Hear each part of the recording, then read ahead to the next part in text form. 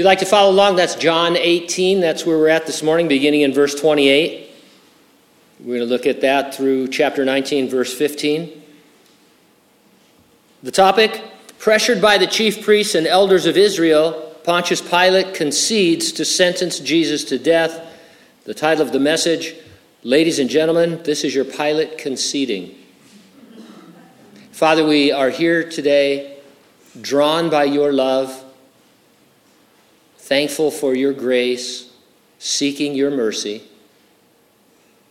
As always, Lord, we desire that you would speak to us out of the living Word of God, that our lives would be greatly encouraged and refreshed by the living water that's therein. We thank you and praise you in Jesus' name, and those who agreed said, amen. Are you a religious professional who no longer believes in God or gods? Have you remained in vocational ministry, secretly hiding away your non-belief? Are you struggling over where to go from here with your life and career? If this is you, we invite you to join the Clergy Project. I wish I could say I was making that up. The Clergy Project aims to provide a safe and secure online community for religious leaders who no longer believe. According to them, the largest and fastest growing religion in the United States isn't religion, it's the absence of religion. Shocking, but not unpredictable. The Bible in passages like 2 Timothy 3, 1 through 5, predict the end times falling away from the faith. The Jewish authorities who pressured Pontius Pilate to crucify Jesus made an incredibly shocking statement. We have no king but Caesar. Shocking, but not unpredictable. John made it clear from the start, chapter 1 of his gospel, that Jesus came to his own, and his own did not receive him. The rejection of Jesus was anticipated in the Old Testament. One reference we'll do this morning. Psalm 118, verse 22 says of the coming king, the stone which the builders rejected has become the chief cornerstone. We're going to follow Jesus from Annas to Caiaphas, then to Pontius Pilate. The Jewish authorities blaspheme, rejecting king and kingdom. I'll organize my comments around 2 points. Number 1, you expect people to reject King Jesus. And number 2, you endure patiently for the return of King Jesus. Let's take a look at our expectations in chapter 18. The kingdom of God means different things to different groups. We could characterize it in at least these 3 ways. First, God is king from everlasting to everlasting, and obviously from Genesis through Revelation then.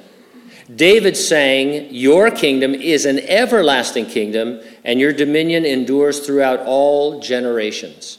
And so it's valid to talk about the kingdom of God as just God being king over his universe and his creation, no matter what the particulars are on the earth. Second, God promised the nation of Israel that the ancestor and descendant of King David would rule over a kingdom on the earth. In many passages promising it, there is no disputing it is a material kingdom, a flesh and blood, stick and stucco kingdom. And thirdly, there is right now the invisible spiritual aspect of a kingdom in the sense that Jesus rules as a king in the hearts of believers. Philip Graham Ryken writes, theologians sometimes describe this as the already and the not yet. God's kingdom has already come, but it is not yet here in its glory. Christ has already come, but he has not yet come the second time.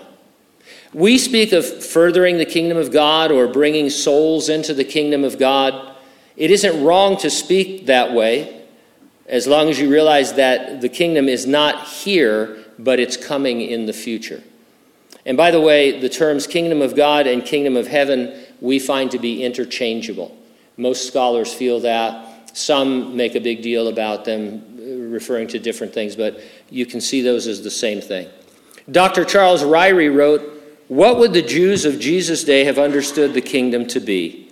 The messianic Davidic kingdom on this earth in which the Jewish people would have a prominent place. Jesus came to earth as the ancestor and descendant of King David, who would rule over the kingdom of God on earth, and through John the Baptist and himself offered the kingdom. He was decisively rejected by the Jewish authorities, reaching its pinnacle when they claimed that their king was Caesar. Their rejection of King Jesus cannot overthrow God's promises for a kingdom of God on earth, because those promises are unconditional. Their rejection only postponed the kingdom of God until Jesus' second coming to earth. Jesus lamented over Jerusalem. You might remember him saying, "O Jerusalem, Jerusalem, the one who kills the prophets and stones those who are sent to her. How often I wanted to gather your children together as a hen gathers her chicks under her wings, but you were not willing. See, your house is left to you desolate. For I say to you, you shall see me no more till you say, blessed is he who comes in the name of the Lord." In his first coming, Jesus would have gathered Israel into the kingdom as promised.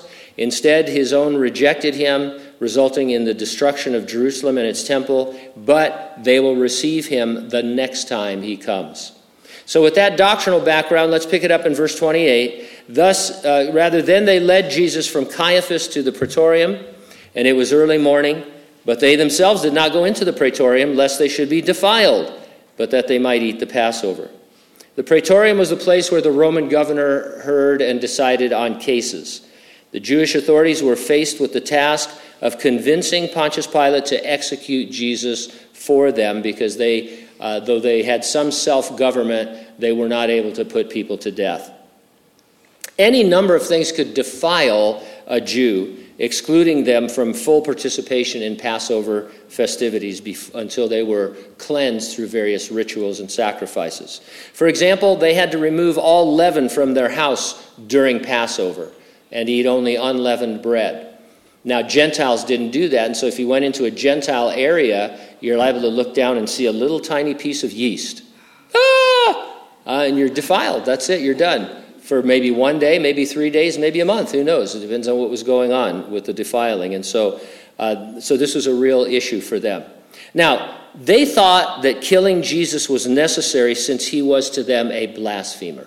All right? So regardless what we know, they believed he was worthy of death because he was blaspheming, saying he was equal with God. Granting that, they still went about it illegally. And so they wanted to do what they believed was the right thing, but they had to do it illegally because they couldn't have anything to really accuse Jesus of. He didn't do anything wrong, as Pilate will attest and all. I want to make mention of the fact that they were under the law, and they kept these meticulous rules about yeast. They're going to murder Jesus and worry about yeast. That's the thing.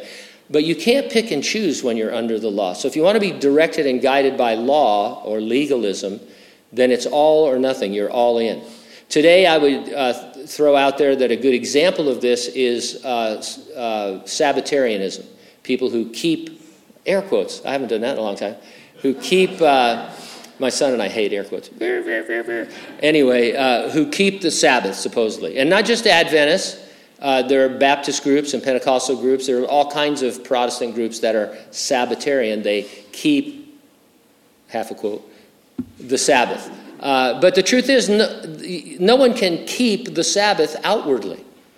I don't even know what that means if you're not a Jew, for one thing. The Jews had, hey, we're supposed to keep the Sabbath. There's not really much about it, so let's make up a bunch of rules and decide that this is what keeping the Sabbath is. I don't know what you do if you're, a Protestant Christian to keep the Sabbath, because there aren't any rules, so you just make them up. And so nobody really keeps the Sabbath. But, the law is just a cruel taskmaster. Jesus is the Sabbath now, and we enter into his rest. And so we're keeping the Sabbath all the time just by knowing Jesus Christ and resting in him. Verse 29, Pilate then went out to them and said, "What accusation do you bring against this man?" They answered and said to him, "If he were not an evildoer, we would not have delivered him up to you." Evildoer translates as bad doer. My paraphrase would be, Pilate, Jesus is a bad dude guilty of bad dudery. That's essentially what they're saying. He's bad. And so we wouldn't have brought him otherwise. Then Pilate said to them, "Then you take him and judge him according to your law." Therefore the Jews said to him, "It's not lawful for us to put anyone to death, that the saying of Jesus might be fulfilled, which he spoke, signifying by what death he would die." The Romans thoroughly delighted in executing people. It's what got them out of bed in the morning. Methods included beheading, being lashed to death, being burned alive, strangulation, being cast from a great height, being buried alive, drowning, death by beast, and of course, crucifixion. If you killed your parent, there was a special type of capital punishment. It was called the punishment of the sack. This is true. I'm not making this up. The offender was placed in a leather sack with a rooster, a dog, a snake, and a monkey, and then thrown into the sea, lake, or river. And so you're tied up in a sack with little Jerry, Cujo, Ka, and Curious George. And now, I don't know if it was symbolic or what, but it speaks to me of, hey, we need to get even more creative with killing people. How about, can you imagine the meeting, the prison guards getting together and say, how about we put people in a leather sack? Well, that's not enough. I say we throw a rooster in there, like a fighting gamecock. Well, if we're going to do that, let's put a snake in there too. And let's not forget the monkey. Hey, I would die just having that, being that close to a monkey. Like a chimpanzee. These people have chimpanzees for pets. You're insane. That thing's going to rip your face off one day. I've seen the Planet of the Apes several times. Non-lethal weapons. Jesus not only predicted his death, but the method of it. Throughout this account, we are reminded that he was in charge, not in custody. Physically he was in custody, but he was the one in charge. Verse 33, then Pilate entered the praetorium again and called Jesus and said to him, "Are you the king of the Jews?" John omitted it, but the Jewish authorities accused Jesus of three things before Pilate. Number one, subverting the nation. Number two, opposing payment of taxes to Caesar. And number three, proclaiming to be a king. These protests piqued Pilate's professional prosecutorial priorities. Couldn't do it first service either. Verse 34, then Jesus answered him, "Are you speaking for yourself about this, or did others tell you this concerning me?" Answering questions with a question, that is the Jesus style, and we love it. The steward of the gospel, you and I, we ought to be the one guiding the conversation. We're the ones who know the way, the truth, and the life. When you go to the doctor, is it to announce your self-diagnosis to him and then to just leave? Well, no, you go to the doctor because you think there's something wrong with you and you want the doctor to tell you what it is because he knows more than you most of the time, unless you spend a really long time on the internet. No, I'm just kidding. Sort of. But you understand what I'm saying? So if you're in a discussion with somebody about the Lord, you need to take control of that discussion. You might even have to ignore their question or their line of reasoning and just bring up something else that's more fascinating and that you want to talk about. Because they don't know, if they're non-believers, they're unbelievers, they're putting up a wall, they're putting up a fence, they're trying to get out of that conversation, and so you can't be drugged down with them. And so try that. Jesus did it all the time. Did it to Nicodemus. Remember? You're a man come from God. Yeah, you need to be born again, Nicodemus. Whoa, wait a minute, time out. Excuse me, what just happened? What do you mean I need to be born again? And then we get some of the most precious verses in all the Word of God. Pilate was relying on the testimony of unreliable men. Unbelievers still do this today. For example, many people outright reject God because they think Darwinian evolution is true. And so if you start talking to them about the Lord, they think, that's been disproven by the scientific facts of evolution. There is no such thing as God and all that. Well, those are unreliable men that are saying that, to unreliable scientists, because the truth is, people always think that Christians don't want to look at the facts because they're so full of faith. The truth is, bring out the facts. Let's look at all of geology, all of archaeology, all of history, all of anthropology, whatever ology you want to look at. And let's look at the actual facts and see whether they fit better with Darwinian evolution or with special creation. And by far, they fit better with special creation.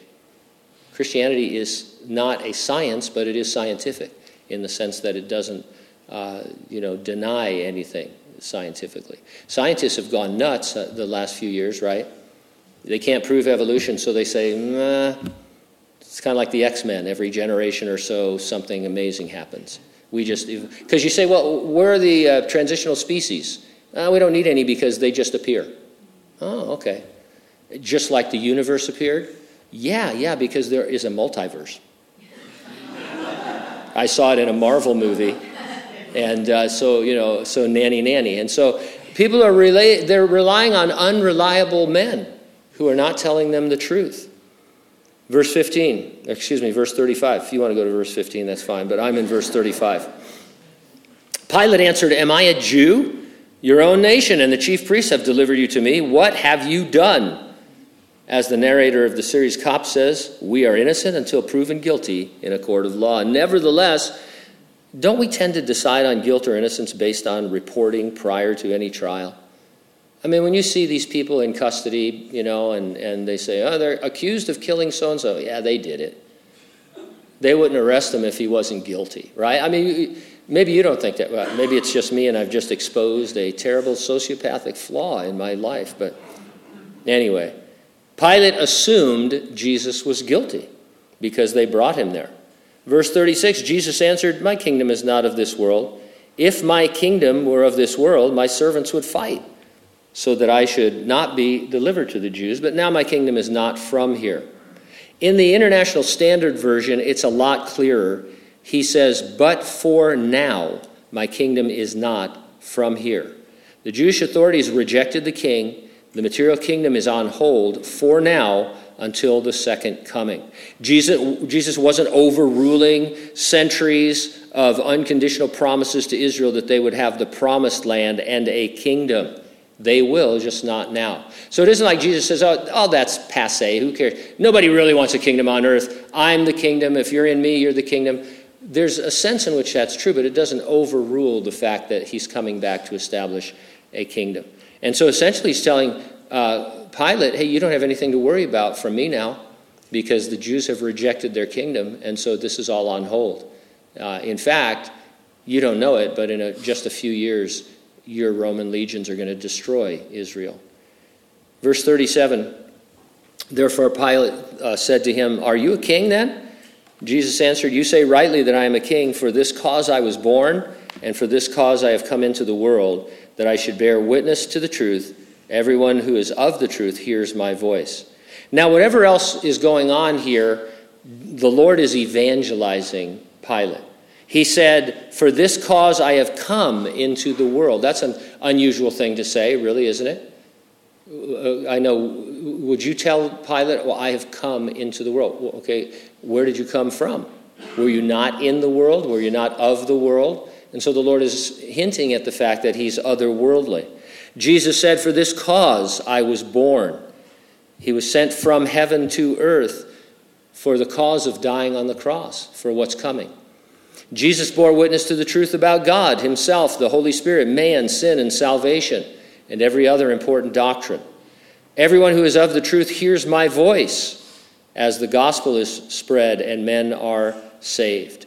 And so this is a little 4-point evangelism that Jesus is doing to Pilate. Pilate said to him, "What is truth?" And when he had said this, he went out again to the Jews and said to them, "I find no fault in him at all." There was no fault to find in the sinless Son of God. Pilate would, however, punish Jesus and then sentence him to death. What is truth? Well, that's simple. It's what God has revealed in the inspired Word of God. And it's Jesus who is the Word of God. Mankind wants to ignore God and conduct their own search for truth. That's what's happening. Romans chapter 1, they did not want to retain God in their knowledge. They said, hey, we don't want God. We don't want to know about God. God is he wants to mandate morality and things like that. He wants us to be submissive to him. We don't want to have anything to do with God. We'll search for the truth ourselves. And so you have all these philosophies and religions and other isms. I was thinking about how not too long ago, even though I've pointed out that some of it was unreliable, not too long ago people did trust in science, right? It's like, because science is a discipline of getting things right and, of solving, human problems. Now we live in a generation, or in a time, I should say, when science is out the window, right? You can't say, well, what's the science? Who cares? If you're climate change, right? I don't want to take a position. I think you know what my position is, but I don't want to take one. But if you don't believe a certain way about climate change, you're not scientific, even though there is science, that needs to be listened to on that. Individual people, science means nothing to anymore.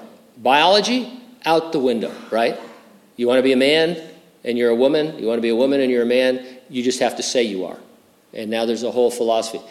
Who's that lady? I don't want to bring up her name, but the lady that said there's no such thing as a fetal heartbeat. Stacey Abrams, right? There's no such thing. She said it. There's no such thing as a fetal heartbeat. Science says there is. No, it doesn't. And if it does, it's wrong. And so it's crazy. And so all the while, there's the truth, and it's pretty cool. It leads to really nice things and good things. And so we want to stick with that. Verse 39, but you have a custom that I should release someone to at Passover. Do you therefore want me to release to you the king of the Jews? Then they all cried again, saying, not this man, but Barabbas. Now Barabbas was a robber. Barabbas had quite the rap sheet, actually. The other Gospels tell us he was a robber, a murderer, and an insurrectionist. And so from Pilate's point of view, he was a badder deuterer than Jesus was a bad deuter. And so he thought, Pilate's pulling out every trick that he has. And in a minute, we're going to find out that he is, not only he loses this encounter, he really doesn't have the power he thinks he has. There's actually quite a lot of symbolism in the comparison of Jesus with Barabbas. For example, he represented the kind of Messiah they were hoping for, one who would overthrow Rome and establish Israel's dominance and sovereignty again. Allow me a quick devotional application before we finish this section. It's an election year. What kind of people are we looking for to lead us? Well, a Barabbas can certainly affect change, but it is righteousness, not expediency, that exalts a nation.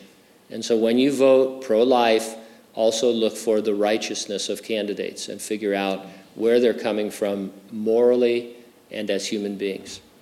A few months ago, I mentioned several prominent Christian leaders who have outright rejected the Lord. When I say it shouldn't shock us, I don't mean it doesn't hurt, but we need to toughen up, quite honestly, because apostasy is only going to get worse. We can't afford to resign ourselves to despair. We need to prepare. Number 2, you endure patiently waiting for the return of King Jesus. Most of you know the story of Senator John McCain's ordeal as a prisoner of war in Vietnam. Despite the lack of food, recurring dysentery, his various injuries, and the uncertainty of when his next beating might occur, McCain managed to stay alive. 3 things kept me going, he wrote: faith in God, faith in my fellow prisoners, and faith in my country. What kept Jesus going? Jesus saw you perishing, consigned to hell, and he refused to break. He was going to finish what he started. The Bible says in another section that he endured the cross, despising its shame, for the joy that was set before him, and that joy was your salvation. Verse 1 of chapter 19, so then Pilate took Jesus and scourged him. The soldiers twisted a crown of thorns and put it on his head, and they put on him a purple robe. Then they said, "Hail, King of the Jews!" And they struck him with their hands. I wonder if some of this torture was intended by Satan to break Jesus. You look at Satan, and I've said before, what an idiot. I mean, he must have known that the Lord was going to die, that he wanted to die on the cross, but he realized he couldn't prevent that. God providentially was going to see to it that was going to happen, but maybe because Jesus was God and man, maybe he could break him. Maybe he could get him to go off course a little bit, right? He tried in the 40-year wilderness temptation. He said, hey, you don't need to die on the cross.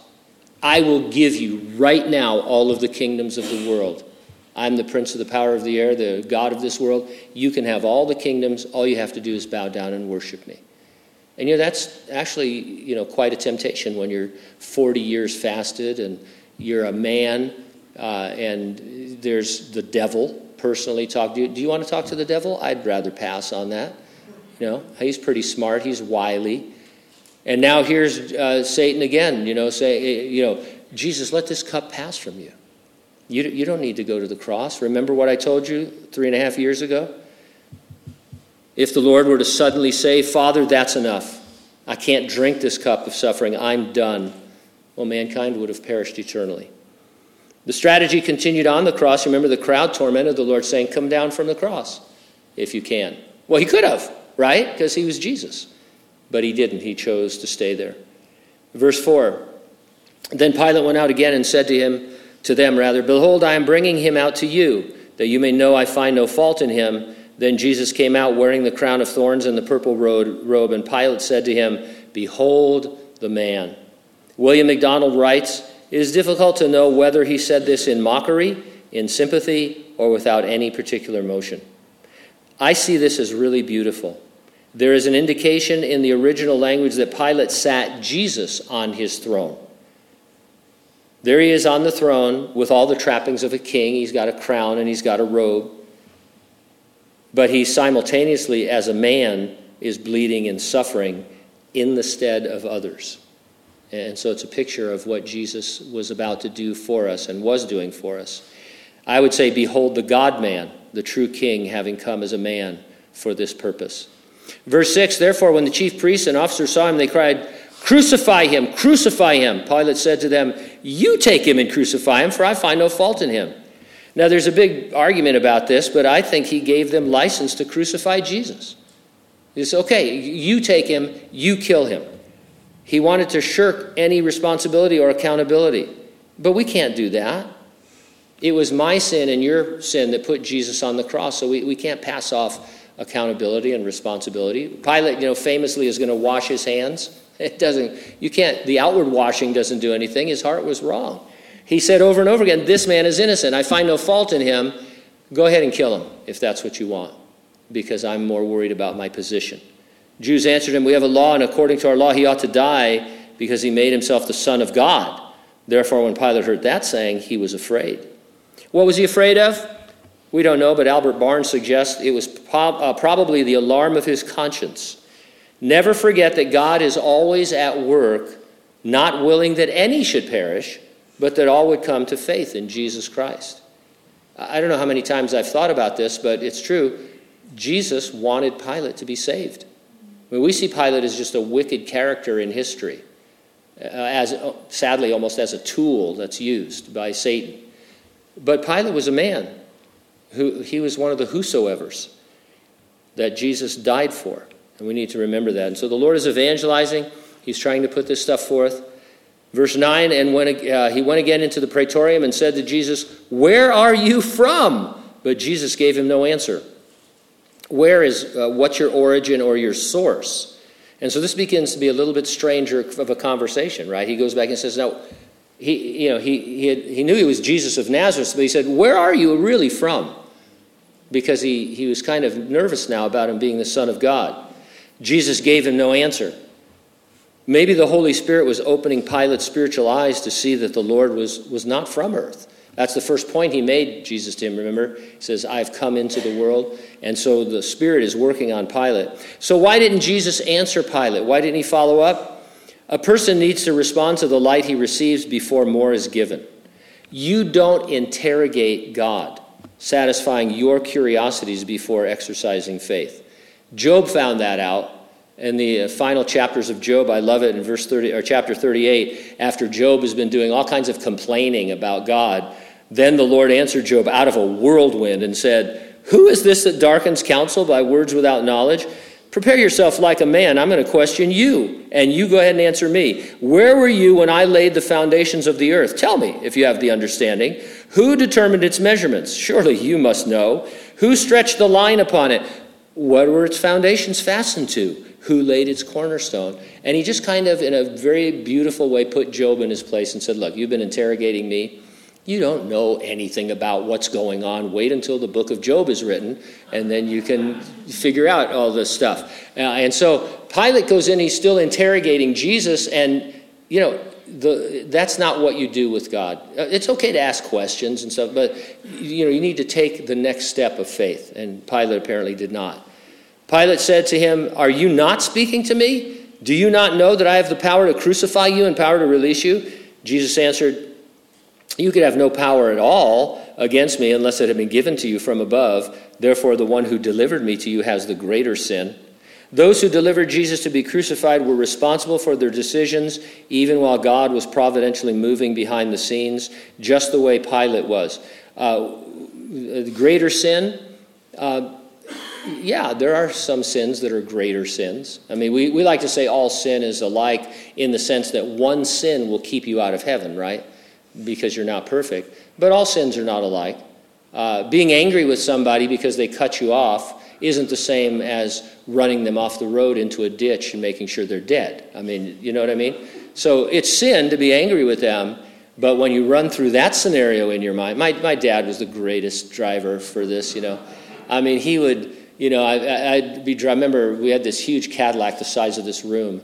And remember when the cars were cars, you know, you could live in the trunk, and we're driving to, I think we were going to Nevada to his boat, and this guy cut us off, sort of. I mean, it wasn't any big deal, and that was it, man. Cut this guy, I want you to get close, get on his bumper, you know, and stuff. I'm like, we're not even wearing seatbelts, we're going 90 miles an hour in this, get on his bumper, now! I'm like, trying to be an obedient son without getting into a murder situation, you know.